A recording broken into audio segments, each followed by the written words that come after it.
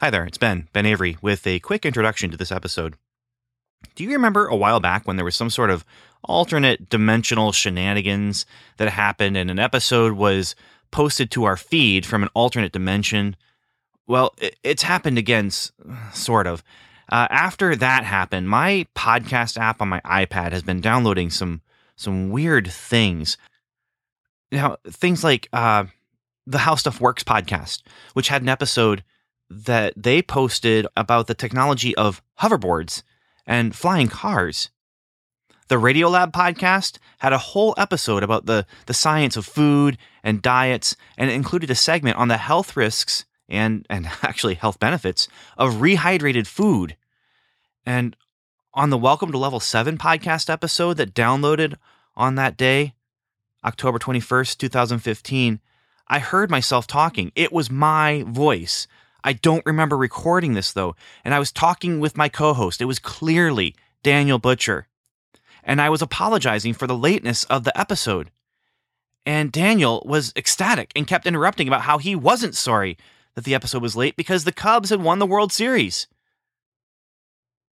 And then there's this episode that I'm about to share with you from Strangers and Aliens. Now, some of these topics made me wonder if these podcasts came somehow back from the future or something, but the dates for these episodes were all in October of 2015. The only possibility is that they all came from an alternate timeline. Somehow, on October 21st, 2015, which is when all this happened, my podcast app on my iPad tapped into a signal that came through a wormhole. Maybe a wormhole caused by distortions in the space-time continuum from a time machine in that alternate dimension. I don't know. But it downloaded these artifacts from another reality when connecting to a Wi-Fi signal from my own house in that other dimension. That's the only explanation. But here, I'll let you decide as I play this podcast episode of Strangers and Aliens that it's clearly my voice. It's clearly my tastes. Someone is either created an elaborate hoax, or this is actually Steve MacDonald and Ben Avery from this alternate dimension, this alternate timeline where the Sci-Fi Christian has picked up sponsorship from Nike for their Power Laces shoes. Yes, they were sponsored by Nike in that alternate dimension. Strangers and Aliens, not so much. Also in that dimension, the Sci-Fi Christian is on episode 5062. They release 3 episodes every day. This podcast is part of the Christian Geek Central Network at ChristianGeekCentral.com. Strangers and Aliens, episode 165, Jaws Retrospective, 1975 to 2015's Jaws 19. Welcome to the Strangers and Aliens podcast. Strangers.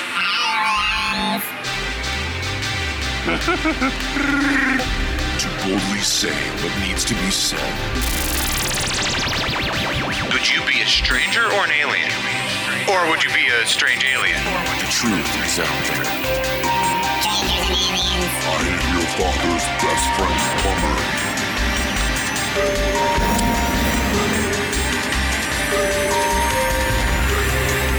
Superman. Wonder Woman. Heroes. Villains. Captain Picard versus Captain Kirk. Do you think that there's room in sci-fi for God? The very first thing that God did was that he created something. So we have a creative God. This is Strangers and Aliens podcast.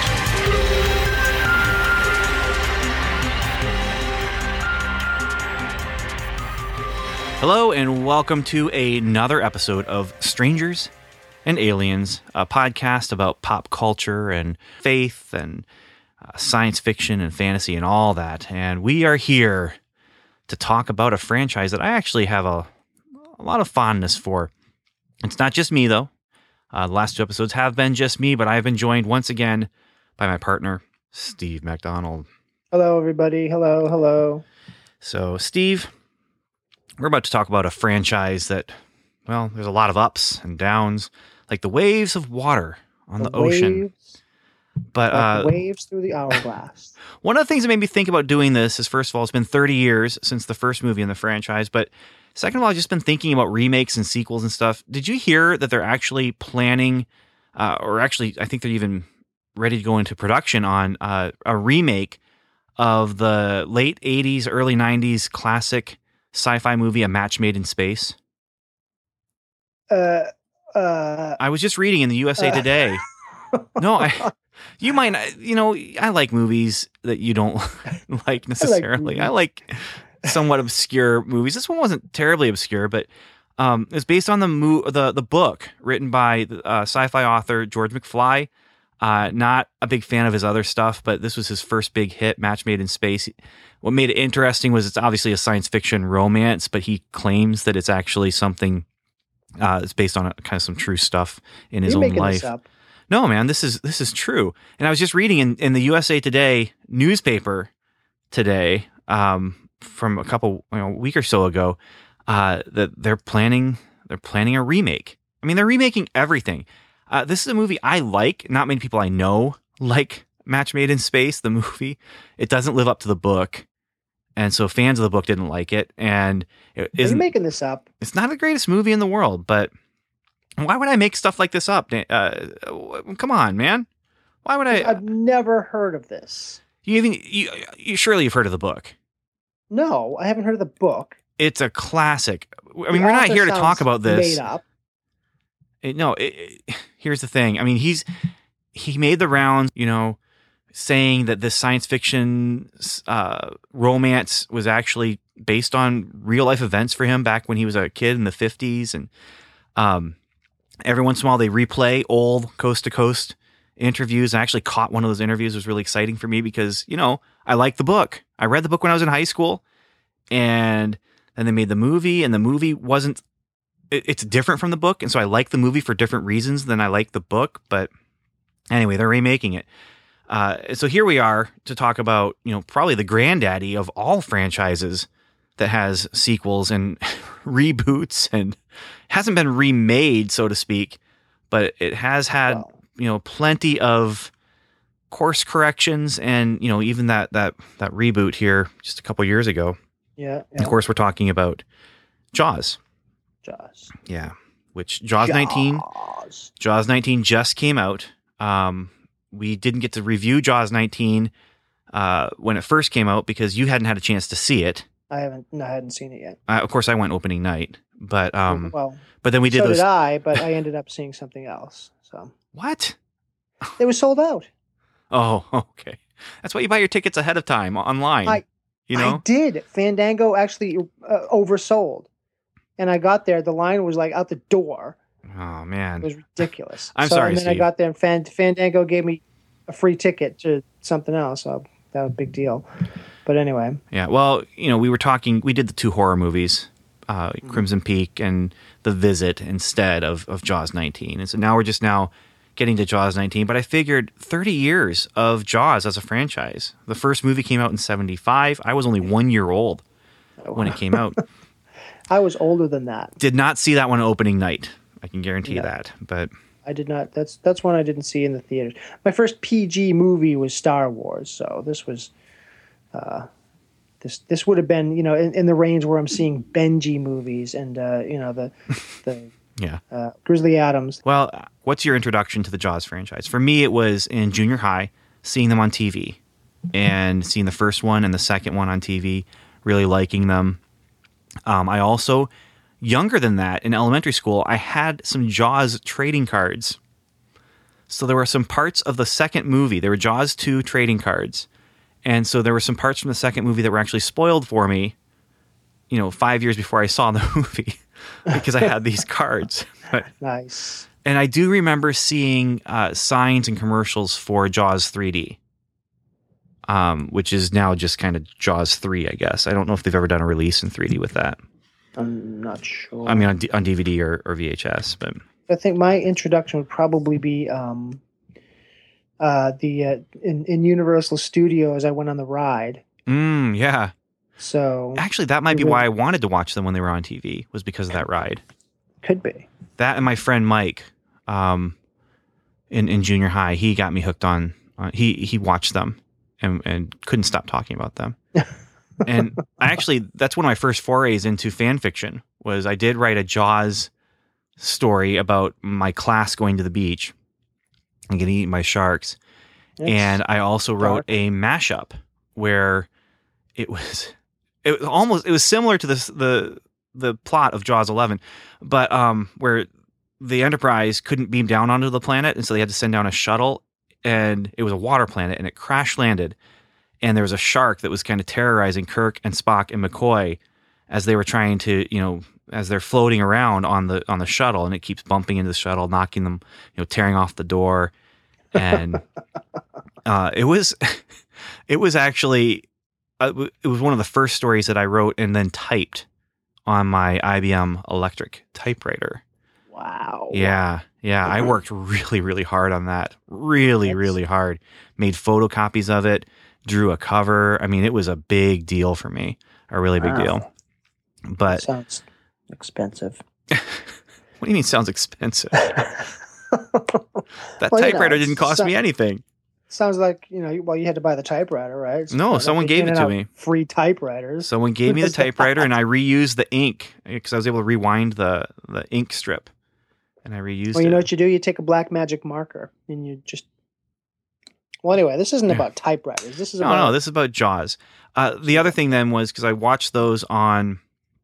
when I was in junior high on TV, but summer of 1987, Jaws 4: The Revenge came out, and Jaws 4: The Revenge was just hammered by critics. People didn't like it, and again, watched that one on TV. But that was, the problem was it was the first in that second trilogy, and you get that, and all of a sudden, it was almost like a Phantom Menace. Because it starts on a down, so you get that, the revenge, of course, it's down. And then Jaws 5 hits in 1989, and it puts it into perspective, Well,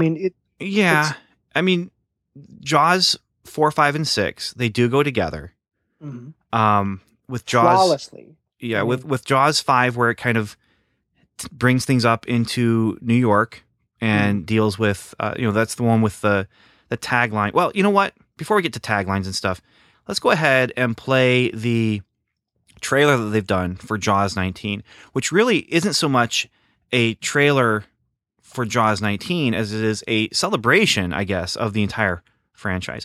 We don't usually do this, but we're going to do this right now. I'm going to play the trailer, Jaws 19's trailer, and it kind of gives us that journey through the franchise. And I tell you, my emotional response to this kind of does go up and down I'm just getting reminded of these experiences that I had watching these movies. So here we go. We'll play this, and then we'll start talking about these movies. We'll walk through the franchise, and then we'll have a list of our top 5 and our bottom 3. Right. Yeah. So here we go.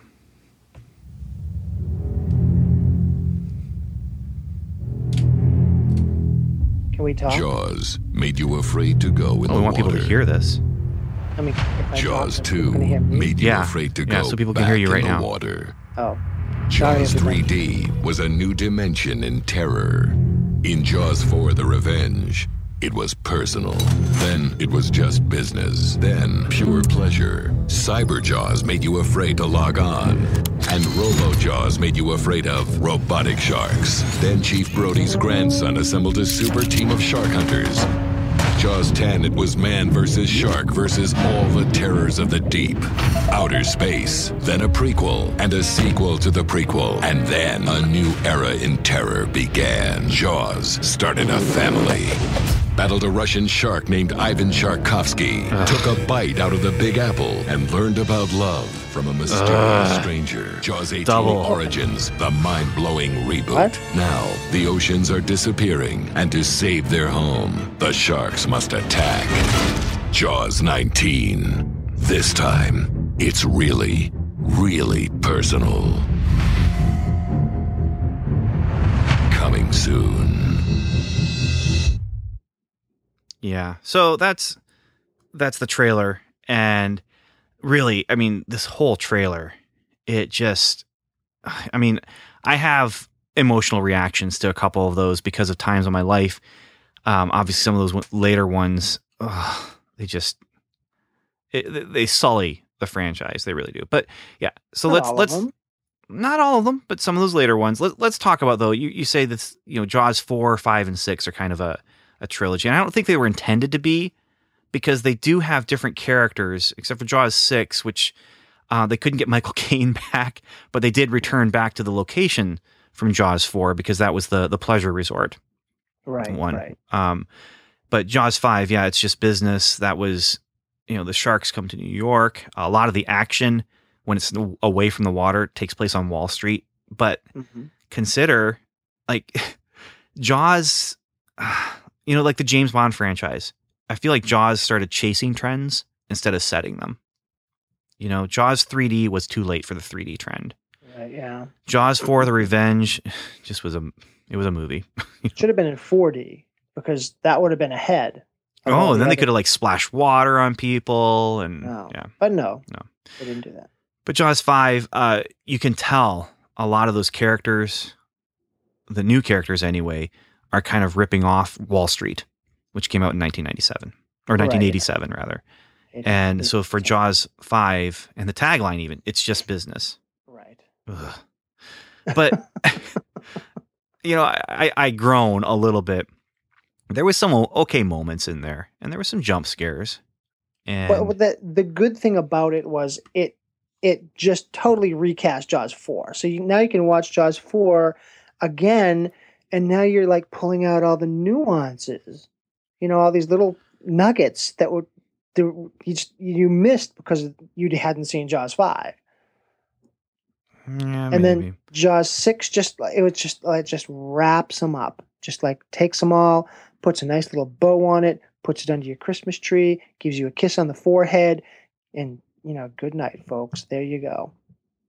Yeah, I don't understand why they had to set the movie on Good Friday. Like, it just felt kind of, I don't know, a little blasphemous to me. I don't know. I mean, because Jaws 4 was set at Christmas time.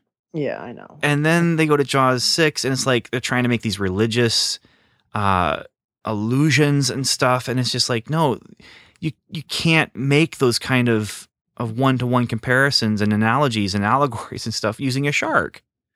You just can't. I think maybe you saw a little bit more of that than I did. Okay, well, maybe I was reading too much into it. This came out at a really special time in my life. 1991 was Jaws 6. Yeah. Yeah, because it was so.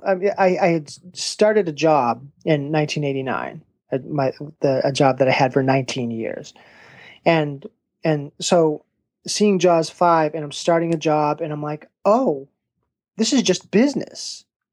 It's my I'm starting a job. I'm starting, getting into this business thing, and in 91 I was struggling.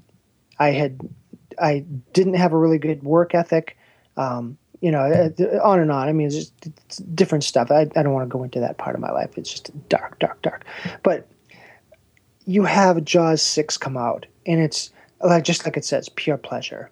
And yes, it has, some religious motifs and unfortunate, the menorah scene and everything is kind of weird. But when you look at it, and it's just a summation, finally, of Jaws 4 and everybody who's talking about, how terrible Jaws 4 was, and they're not getting Jaws 5, and they're walking out of Jaws 6 as if they had just seen a magic golden ghost or something. You're just like, now you get it. Well, okay. And here's the other thing. Jaws 5, I mean, it was up against a lot of competition. I mean, that summer we had Back to the Future 2. That summer we had Batman. That summer we had Indiana Jones and the Last Crusade. That summer we had Lethal Weapon 2, Ghostbusters 2, Honey, I Shrunk the Kids. I mean, these were all huge, huge movies. A lot of them, this is kind of the beginning of just an unending time for Hollywood to dig up things like Batman and put out things that are recognizable, sequels and all that kind of thing. Yeah. But it was also very cold. It's just business. Kind of sums up just what it was like. And then for Jaws 6, where it's a much warmer movie. I mean, it definitely. It had a lot of romantic subplots. It's pure pleasure. I mean, that was the tagline. Right. We're going from it's personal in Jaws 4 to it's just business for Jaws 5 to it's pure pleasure for Jaws 6. And I'll also say this is the first one I saw in the theaters. Those other ones I mentioned, I saw on TV. Jaws 5, my friends and I rented. I would have been freshman or sophomore year in high school. We rented one of our spending the night at my friend's house kind of thing. And then Jaws 7, that one came out summer after I graduated and went with my friends to see that in the theater. I still have the Laserdisc for Jaws 7. No, wait, I'm wrong. I don't think I saw this in the theater. Because Jaws 6 was 91. Jaws 7 was 93. That's the one I saw in the theater. Oh, man. Jaws 7, Cyber Jaws. Cyber Jaws. Now, this is where they kind of pull away from the Brody family. Right. This time it's impersonal. There's the tagline. Yeah, this one just didn't catch on with anyone, really, I don't think. Well, I mean, I can't decide. Okay, you can tell me, Steve. Was it ahead of its time? Or was it just completely missing the mark? I think it's one of those seed movies where, like 4 was sort of like a seed, so you get 5 and 6 out of it. With RoboJaws, I mean, you have that whole concept. No, this is Cyber Jaws. Cyber Jaws. That's what I meant, Cyber Jaws. Yeah. But you have the whole concept of Cyber Jaws coming back. You see it in Jaws 11. You see it in Jaws 15. And, I mean, I don't want to ruin it, but, Jaws 18, if you look at it a certain way. Steve, the reboot, you saw reflections of Cyber Jaws in Jaws 18. Did you watch the entire all the credits? Of course I did, but no, Steve. Did you? Okay, we'll come back to that, but I don't want to make a spoiler here. So just if you're watching Jaws 18, watch all the credits. Don't blink. No, we're spoiling it. We're going to spoil it. But okay, Jaws 7, you have Cyber Jaws, which is Jaws invading people's computers. I just feel like, and it's not actually Jaws, it's not actually the shark. And I do wonder if this was even meant to be a Jaws movie originally. I mean, they do that a lot of times, and they even did it in the franchise that I know of a couple times. This one I'm not sure about, but they have a computer shark going around and eating people's data and then killing people through the electricity of their computer. Well, right. And it's killing people who are connecting through some of those early chat room type things. Mm-hmm. And I think it was just either ahead of its time and actually trying to, draw on fears that haven't really become part of public consciousness yet. This time it's impersonal. I mean, it's right there in the tagline. This is 1993 though. People don't even know what the internet is. The World Wide Web hasn't even been named the World Wide Web, I don't think. I mean, I might be speaking out of school here. But, and then, then they turn around and do it kind of as a duology where with RoboJaws, that shark virus, it becomes like it actually gets a body of its own. Like they thought they had destroyed it by isolating it to a single computer, but then that computer hard drive gets put into that robot body. And makes sense. Yeah. I mean, take them together. I just feel like it was a little too early for people to really appreciate what it was trying to do. Well, I don't love them. I'm just everyone trashes Jaws 7. So I'm trying to just be that voice of reason, which I often am on this show. Well, I'll just say, pick that little nugget out there. You say everyone trashes Jaws 7. It's on one of my lists, Steve. I'll let you try and decide which one it might be on.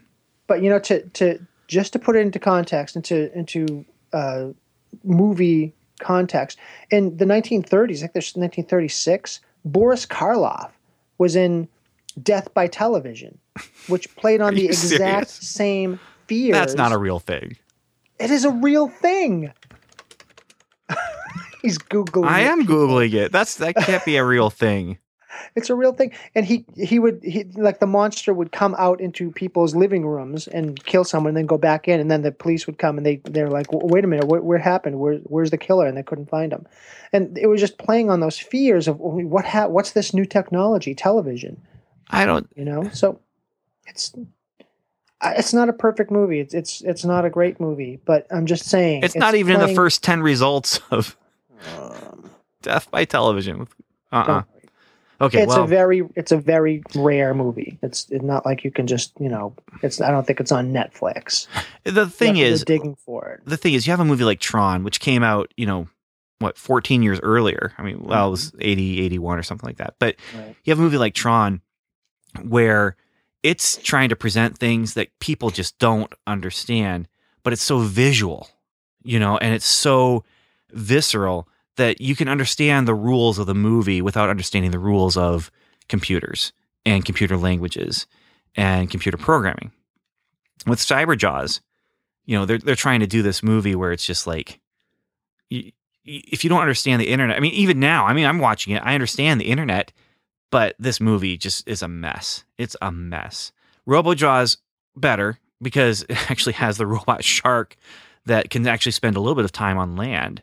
And then they did try and they didn't bring back any of the original actors, but there was a Brody character in that one. Right, yeah. So that ties in Jaws 7 just by proxy of that virus shark fighting one of the Brodies as a police officer in Jaws 8. The Brody cyborg, yeah. Yeah. And then that character comes back in Jaws 9. Now, they kind of ignore the whole RoboJaws thing, but Jaws 9, this is one that it's kind of that course correction that we were talking about. Right, yeah. You have a super team of shark hunters. Yes. And by super team, we mean a super team. Yeah, I mean, they actually call them in the movie. This is, I think, maybe one of the first times in the movie where they actually refer to the shark as Jaws, or refer to sharks as Jaws, where they call the main heroes of this movie the Jaws 9. Right. Taking the title and working it in and being clever with it. But there's 9 heroes here. But in Cyberjaws, his chat room name is Mr. JWS. Mr. Jaws. Yeah. So.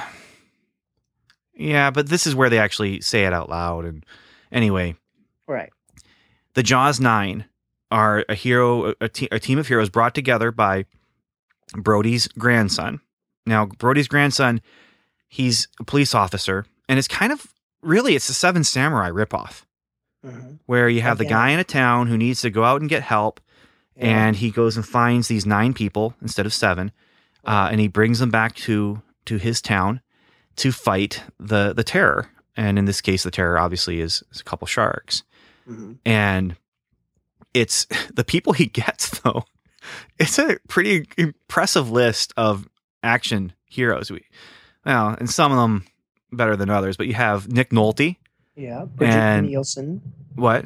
Bridget Nielsen. Bridget Nielsen, yeah. Jean-Claude Van Damme. And Keanu Reeves. No, wait. No, he wasn't in this one. He was in Jaws 10. It was who replaced him? No, it was who replaced Keanu Reeves? Yeah, he was in talks for it or something. I think he shot at some scenes, but then they didn't like him. Maybe. They brought him back for Jaws 10. I don't know what the deal was. I don't know a lot of the backstory there. You know who I would think it was? It was Damon Wayans who took his place. Oh, that's right. I forgot. Yeah, so you have Nick Nolte, Jean-Claude Van Damme, Danny Glover, Ernie Reyes Jr., Damon Wayans, Val Kilmer, Kurt Russell, Bridget Fonda, and Uma Thurman. And then you had a cameo, and I couldn't believe they got him in, but they had a cameo with Bruce Willis playing Quint. Right. Yep. They aged him a little bit, but he played Quint. The ghost of Quint, but... Well, yeah, you couldn't really play Quint if this is all taking place linearly. Right. But, I couldn't tell. You're watching the movie, I couldn't tell if he was a ghost or if he was just a dream telling this, the young Brody to go and find people. But he's, he appears and he says, when your father had the same kind of trouble, he brought in help. You need to do that. And but it's Bruce Willis. Right, but that was ruined for me by someone, and it's kind of funny because this woman who worked with me at the time.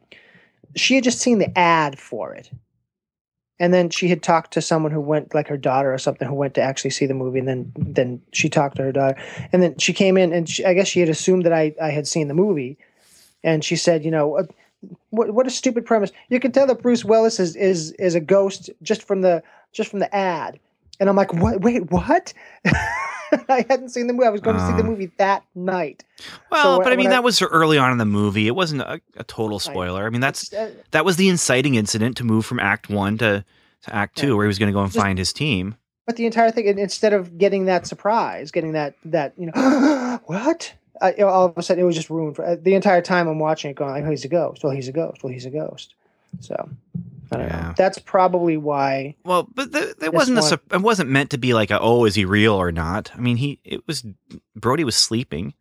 I don't know. I think it's a bigger and more interesting conversation to talk about if he actually was a ghost or just a dream.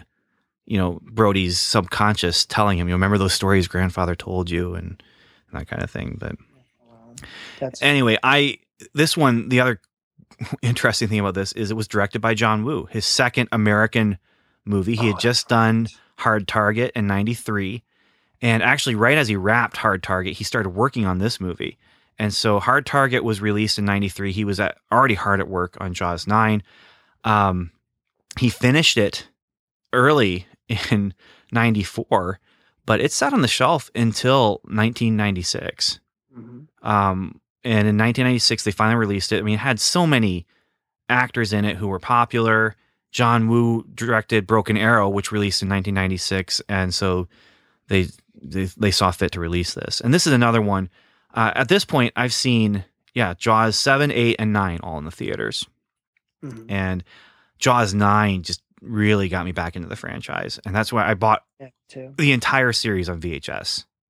The entire series on VHS that year. So we moved from that 96 to Jaws 10 and 97, and they threw this one together really quickly because of how successful Jaws 9 was. Yeah, but they got Michael Caine back. I know. That's what's amazing. Now his star wasn't rising too much right now, but in 92 he had done Muppets Christmas Carol, I think. Classic, yeah. Yeah, and then after that he just was having a real hard time with things, and it was a hard get. I've heard about some of the negotiations that they did, and basically Jaws 9 was such a huge hit. They came to him and they're like, we want to, you're going to be top billed. You're going to be the primary character. And he really was, other than the shark. Because this is where, right. I mean, Michael Caine was a huge get, but this is where, I'm going to have to use the phrase. This is where the series kind of jumped the shark. Oh, come on. Well, you have Michael Caine and some of the other human characters that he was with actually working with the sharks. In Jaws 4, my theory has always been that Jaws 4 turns the franchise into a fantasy sci-fi franchise because the sharks are too intelligent, way too intelligent to be able to follow the family, down the coastline into the Bahamas. Right.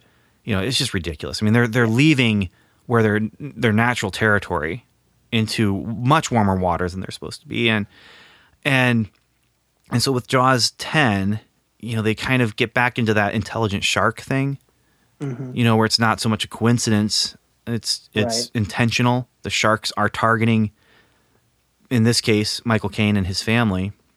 You know what I really didn't like about this movie? I mean... What? The wink.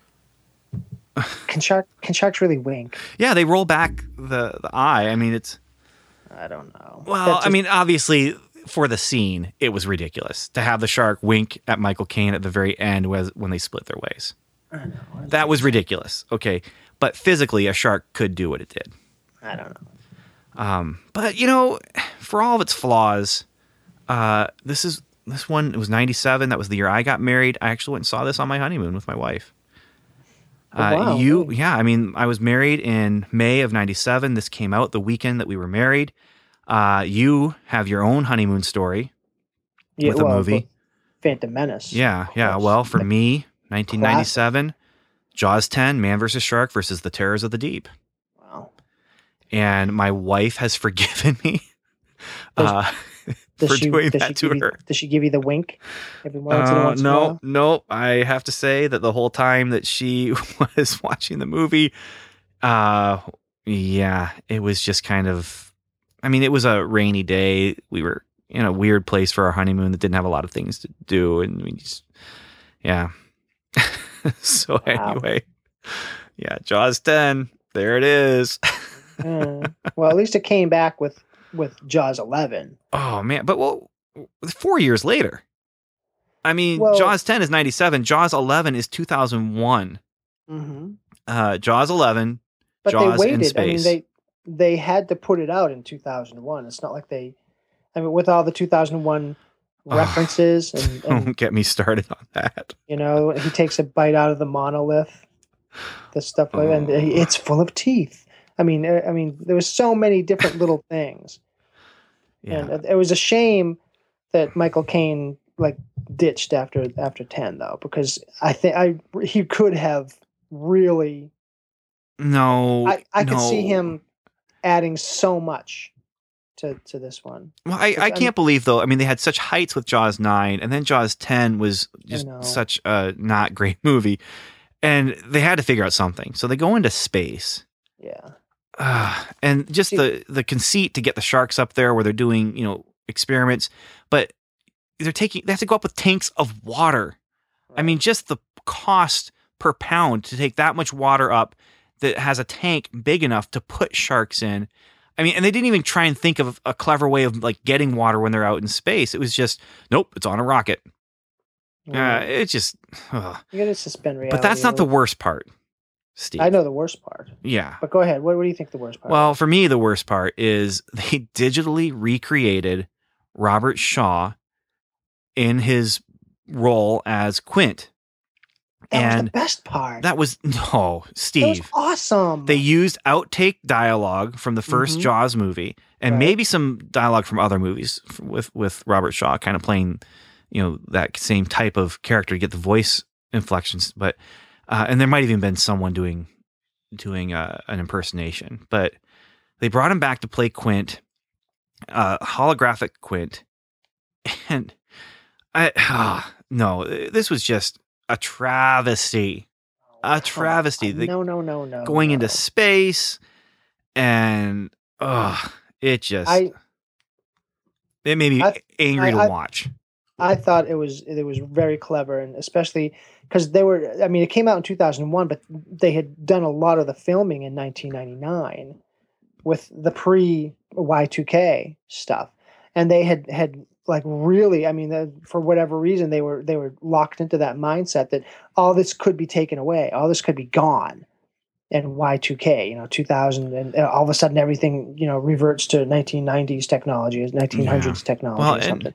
So they were really digging this out, and then that was why it took until 2001 to actually put it out, because a lot of the stuff they had to recreate because they had saved it on these analog computers or something nuts like that, because they were just panicked at the time. Hollywood was agog with this whole thing. Right. They didn't know what was going on. Well, and I did like the sci-fi ideas of terraforming Mars. Mm-hmm. That was interesting. The only thing I didn't like was that they named the ship the Mutiny, because Michael Caine wouldn't come back, and there was a little tongue-in-cheek Caine mutiny. Are you serious? That was about him? Yeah. I didn't realize that. That's why he's never been back. I own it as part of my DVD collection. Yeah, Actually, he considered it a huge slap in the face. And that's why he's never back. I've double dipped on this. I have them all on Blu-ray now. Right. But here's the thing. The sci-fi idea of terraforming Mars is nice, and you have to say the effects. They are fantastic. Mm-hmm. This is they had to move away from using Lucas's company. What is it? Skywalker, whatever it is. But right. they created their own effects department, and they knocked it out of the park with the special effects. And that's why they felt comfortable creating the Robert Shaw, doppelganger. But digital. That's why I think it's vastly underrated. Well, you're gonna just have to agree to disagree on this, as we do on so many other things. Now, Jaws 12, though, this is interesting because you go into space and kind of into the future with Jaws 11. Jaws 12, they're going into the past with the prequel. Yeah. And this one's interesting because they filmed Jaws 12 as 2 back-to-back movies. And both of them are kind of prequel, not just to Jaws, but they're kind of going back to some of the source material for Jaws. Peter Benchley's novel, Jaws, was based on the Jersey Shore shark attacks in 1916, I want to say. So Jaws 12 actually takes place in 1916, has some of the Brody family, they're involved there with these shark attacks on the Jersey Shore. Quint, his parents are featured in this movie.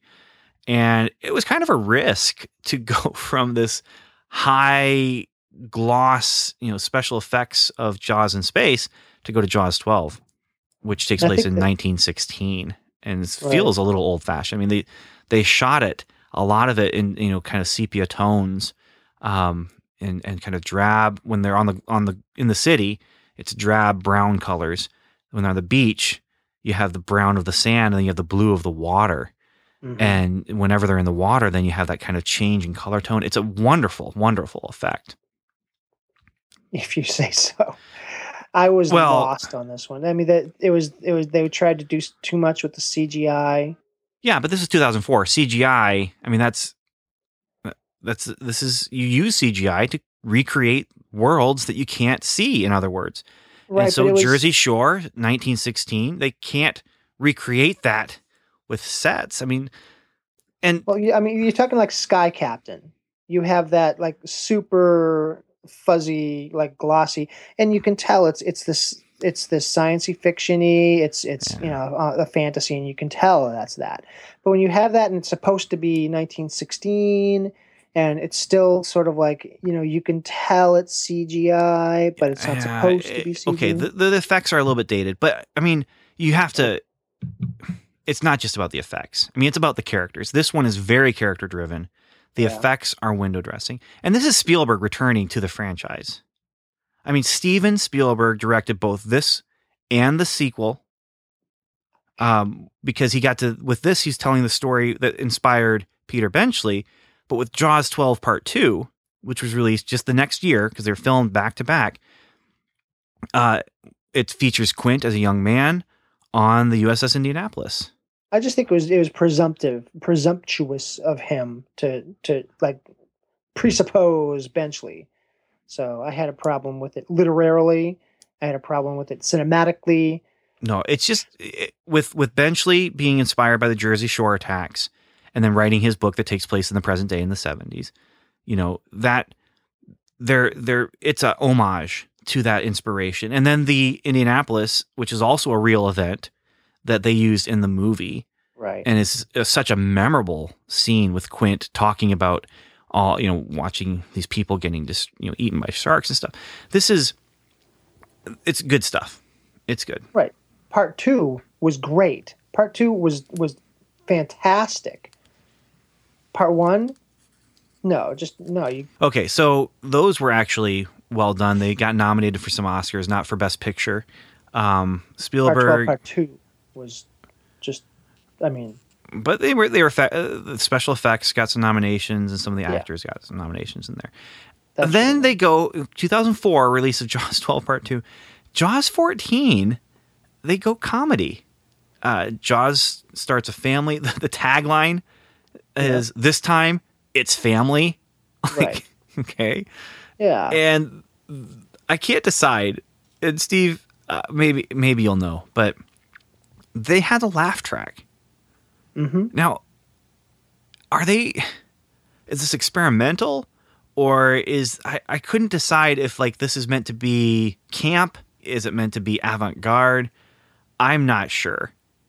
But yeah, I mean, you had Jaws 14, you had 14 sharks. Right. From all different ages. Mm-hmm. And it's just kind of this family, and there's some family antics that feels more like dolphins or something. I don't know. And then you have 14 Brodies, living near the water.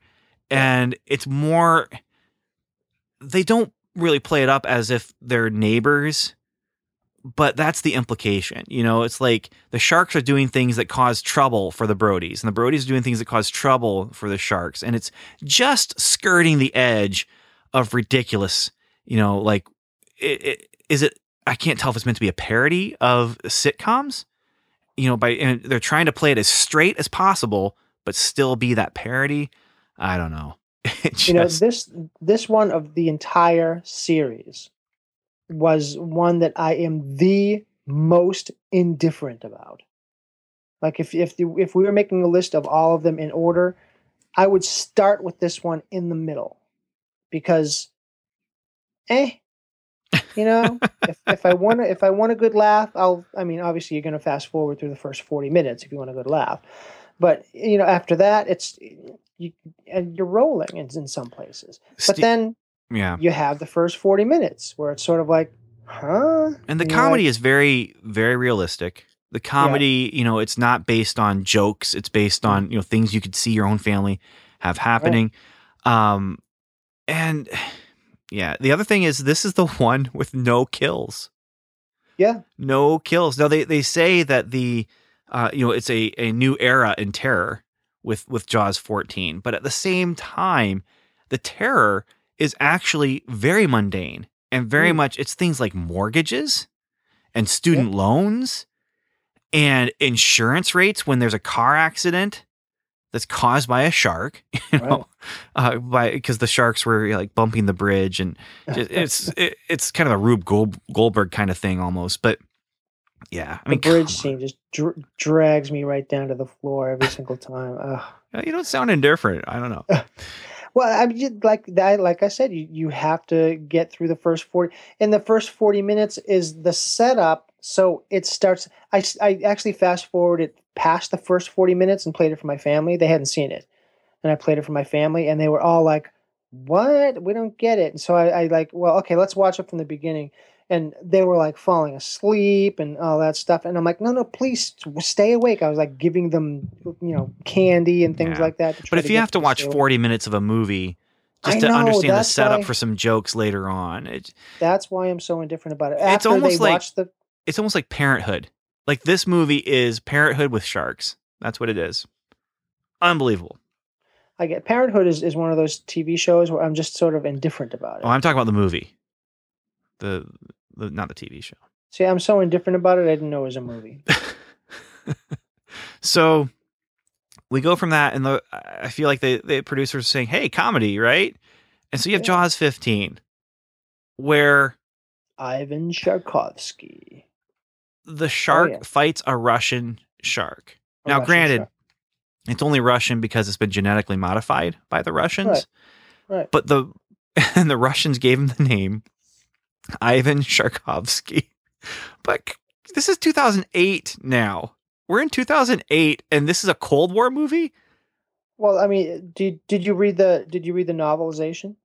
No, I heard the novelization of this one was pretty good, though. It was pretty good, and it sets this shark up as a pre-Cold War ending shark. He had survived. Oh, so they intended the shark to be from like the 80s? He was from he was genetically modified in the early 80s. His the cybernetic parts were put on in the late 80s.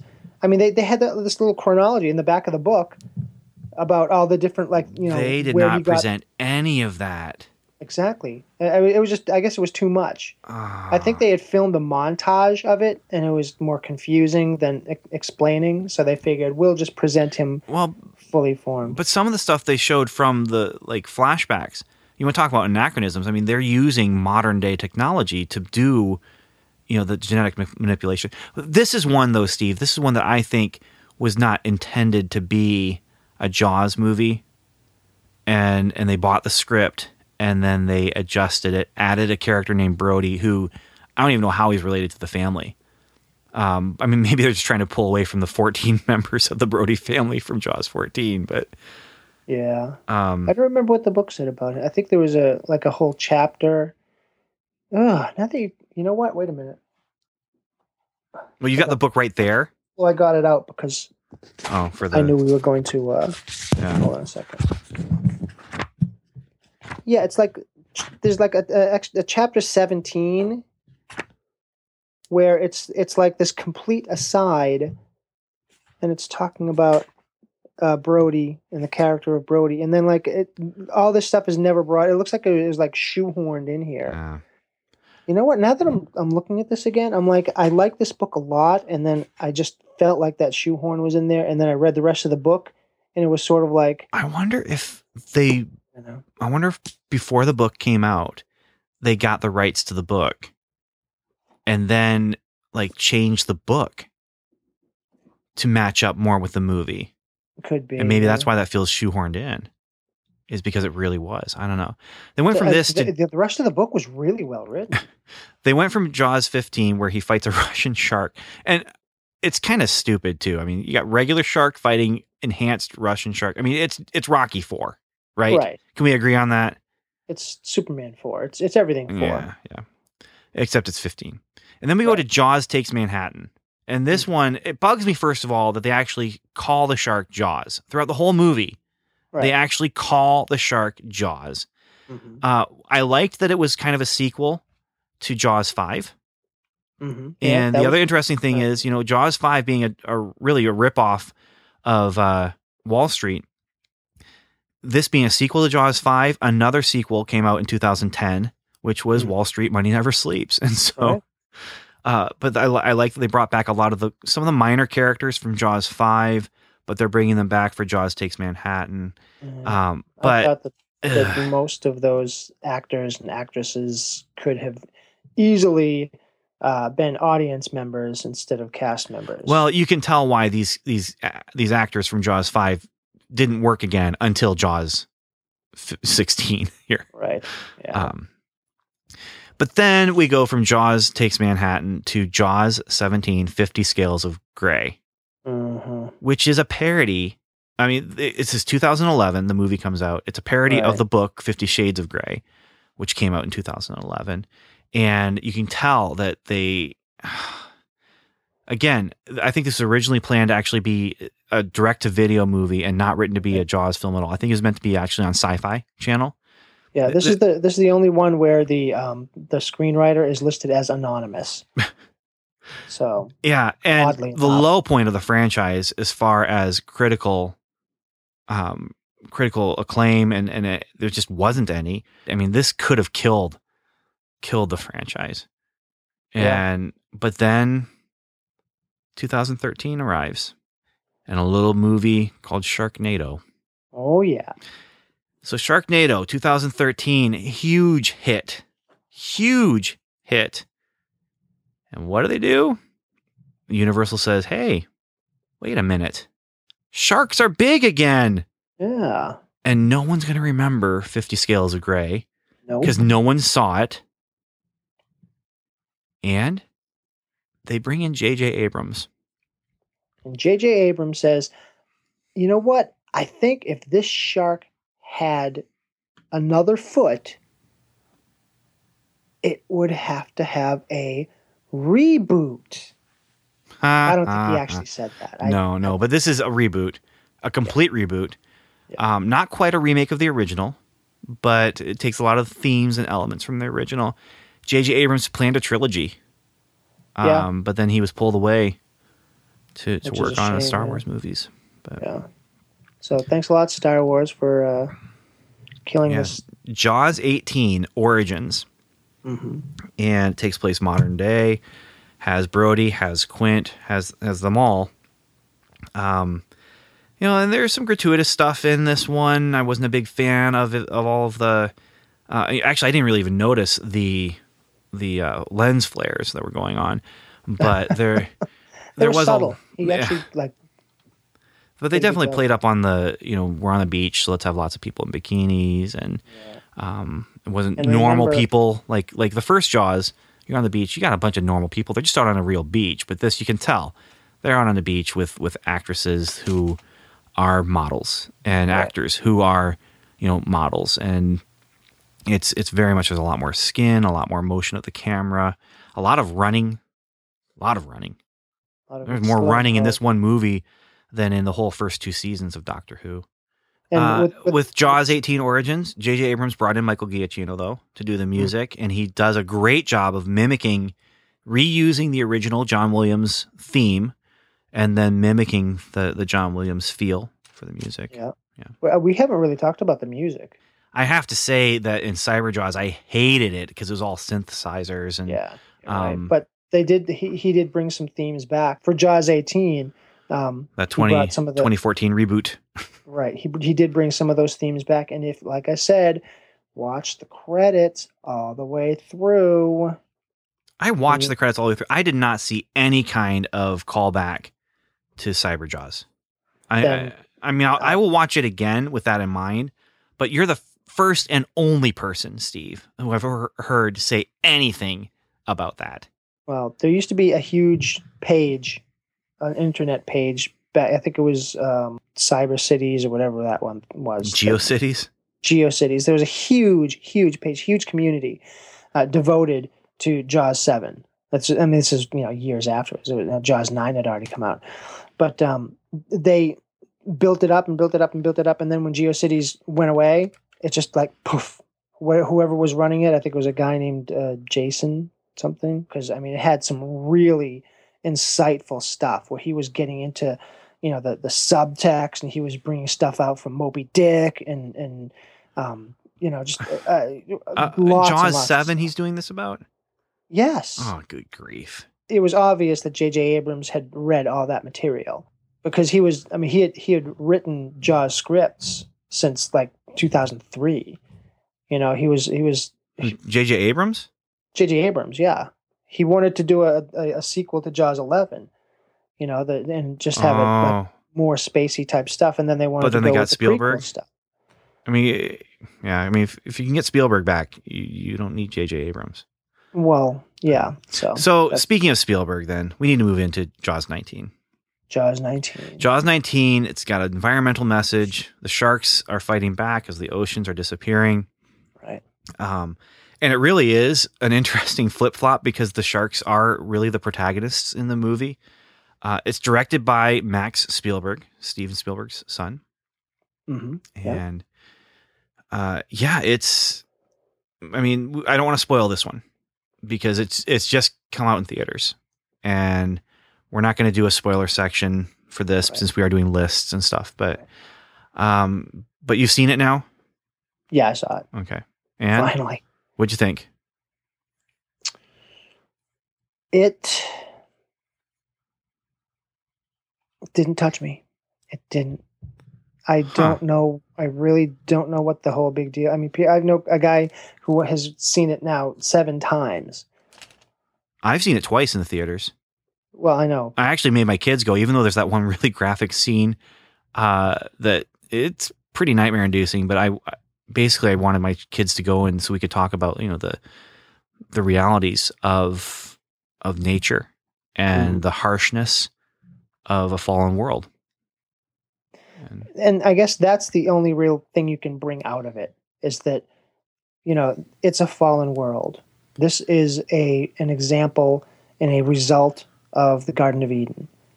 That's the fall. And that's what we're experiencing. So if you can put that into that context and have the kids understand it and then pull some spiritual truths out of it. Other than that, like I said, it just didn't touch me. Well, it's not a bad movie. Did you like that they basically ignored Jaws 17 and they ignored Jaws Origins? Yes. This is not part of the reboot continuity. This is taking off really at the end of Jaws Takes Manhattan, which is kind of funny how serious this movie is.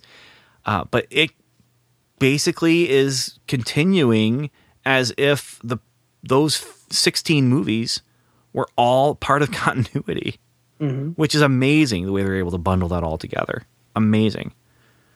And Michael Caine, a cameo. Yeah. And Bridget Fonda. Which is really strange because, after the Jaws 11 and the smack in the face, we actually get a cameo. Yeah. But it's like, is it Michael Caine? And everyone's like, well, maybe they sampled in the footage like they did. No, they didn't. It is Michael Caine. I saw an interview with him on Entertainment Tonight. Oh, did you? I didn't see that one. Yeah. But they brought back him. They brought back Bridget Fonda and then they Brigitte Nielsen. Bridget Nielsen. Yes. Well, you can't tell. She's. I don't want to ruin the spoiler here, but she's the one in the heavy makeup with the about halfway in. You know what I'm talking about. Well, anyway, makeup, I mean, the wig, they tied it the in wig. nicely. They wrapped it up. I almost feel like they could end the franchise here, and it's a very satisfying end. And actually, Jaws 19, other than Jaws 17, the 50 Scales of Grey thing, and the Origins reboot, I actually feel like Jaws 19 does give a little bit of legitimacy to some of these other movies that you don't like maybe so much, just because you get those movies and maybe didn't like them, but because of those, we got Jaws 19. And yeah, I can't wait. I mean, what was cool was I bought my box set of Blu-rays for all 18, and then there's one spot left for you to put Jaws 19 when it comes out. Nice, real nice. Yeah. Okay, so let's do our list then real quick, and then wrap Okay. this thing up. Top fives and bottom three. What do you want to do first? Let's do top fives. All right, do top Five- fives. Let's do And 5, we're- 4, 3, 2, 1. Okay, so here's the thing. The first Jaws, I'm presuming Yeah, that's the top spot.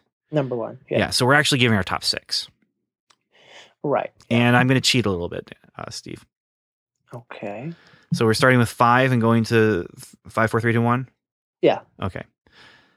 So my number 5 is Jaws 12, Oh, and whoa. Jaws 12 Part 2. Both. So No. so Jaws- actually this list is Jaws my top 12 Part 7. 2. But Jaws 12 Part 2 actually is number 2 on my list. okay, well that's number 5. I put both of them on there as number 5. Okay, well, can't do that. But go ahead. Well, I did.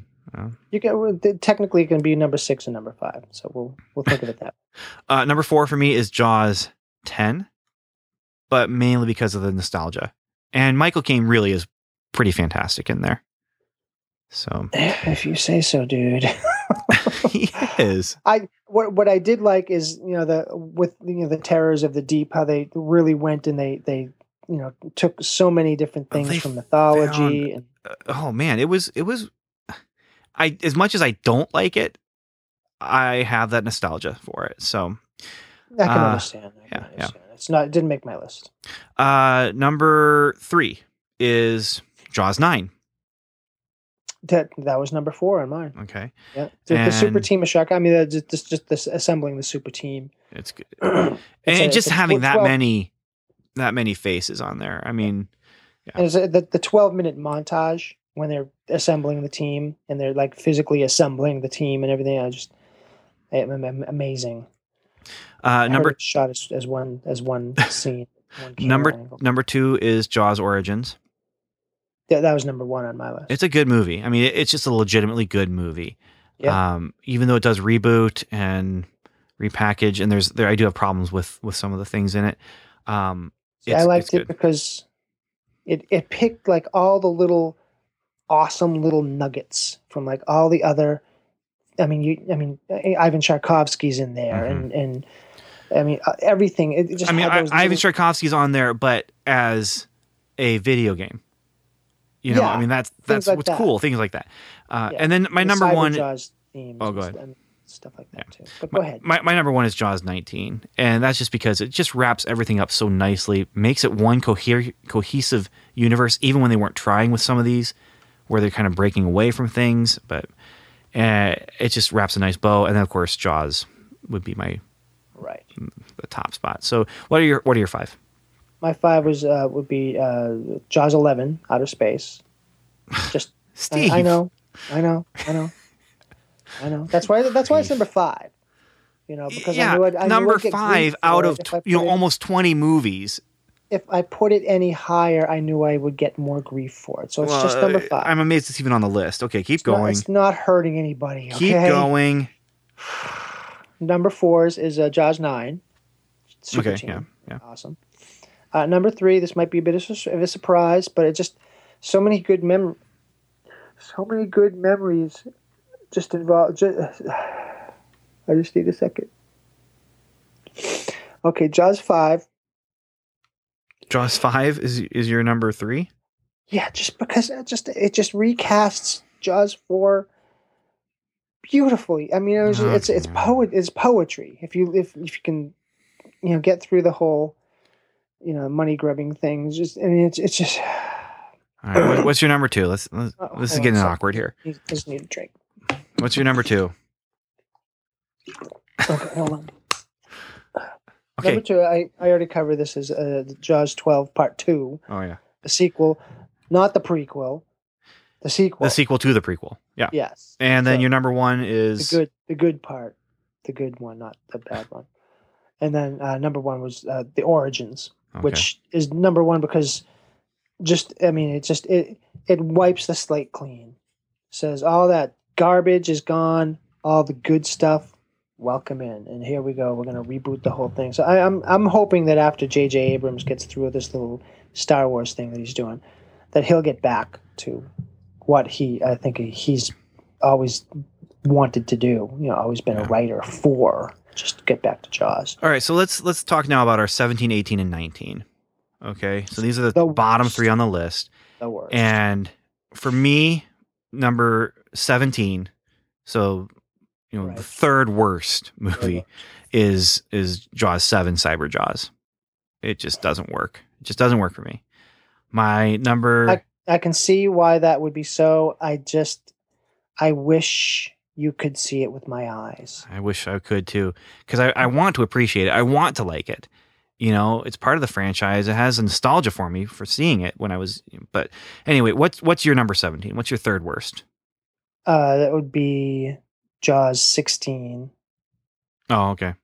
I just didn't like the whole, That's the- interesting though, because it's really a sequel to your number 1. I saw it more as trying to rip off the themes. It wasn't number 1, it was number 3, by the way, Jaws 5. Whatever. It was taking the themes of it and just playing on it, and I mean it was more the tongue-in-cheek type of a thing, and I mean there was some Muppet references, the whole Big Apple thing. I didn't really like it. All right. So. My number 18, so second worst Jaws movie, is Jaws 17, 50 Scales of Grey. It's just awful. I mean, Yeah, no matter how you look at it. That was my worst. Okay. Well, my worst is Jaws 4, The Revenge. It's just not a good movie. Not a good movie at all. And Yeah, so what was your number 18 then? Your second to worst. Second to worst was, never mind. It's okay. Don't worry about it. What is it? It was Jaws 12, the prequel. Dude, it was horrible. Whatever. The CGI just does not work. Whatever. They should have just shot it as a period piece. They should have shot it, on sets and stuff like that. And instead, they went and they tried to do it all with CGI. Well, okay. So there we have it. 30 years of Jaws in 1 hour and 10 minutes. We crammed it all in. But, it's a walk through cinema history, I mean, this is how sequels go. And I can't think of a franchise other than like Godzilla or James Bond that's more like this, where you have just those ups and downs, people who get it, people who don't, as far as the creators. And, when we started with the first Jaws 1, 2, 3, and 4, where it just kept getting worse and worse and worse, it could have gone that way. As long as it was still making money, they were going to keep making them. Yeah. But, they almost stopped. Jaws 17 almost just completely destroyed the franchise. But, yeah. I mean, J.J. Abrams came in, gave it a shot, a boost in the arm. But when he left and Max Spielberg came in, he's like, hey, let's celebrate this history. Yeah. 18 previous movies. 15 of those previous movies, or 16 of those previous movies actually are worth referencing. So, you have any final words here, Steve, about that before I shut this thing down? I would say a tagline maybe for our podcast tonight. This time, it's comprehensive. And I just want to thank everyone for listening, making it this far into the conversation, and let us know what you think of the Jaws movies. Until next time, though, I do want to say thank you for listening, and Godspeed.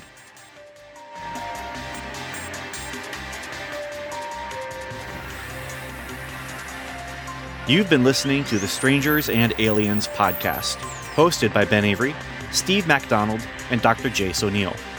Our music was composed and mixed by Tim Leffel.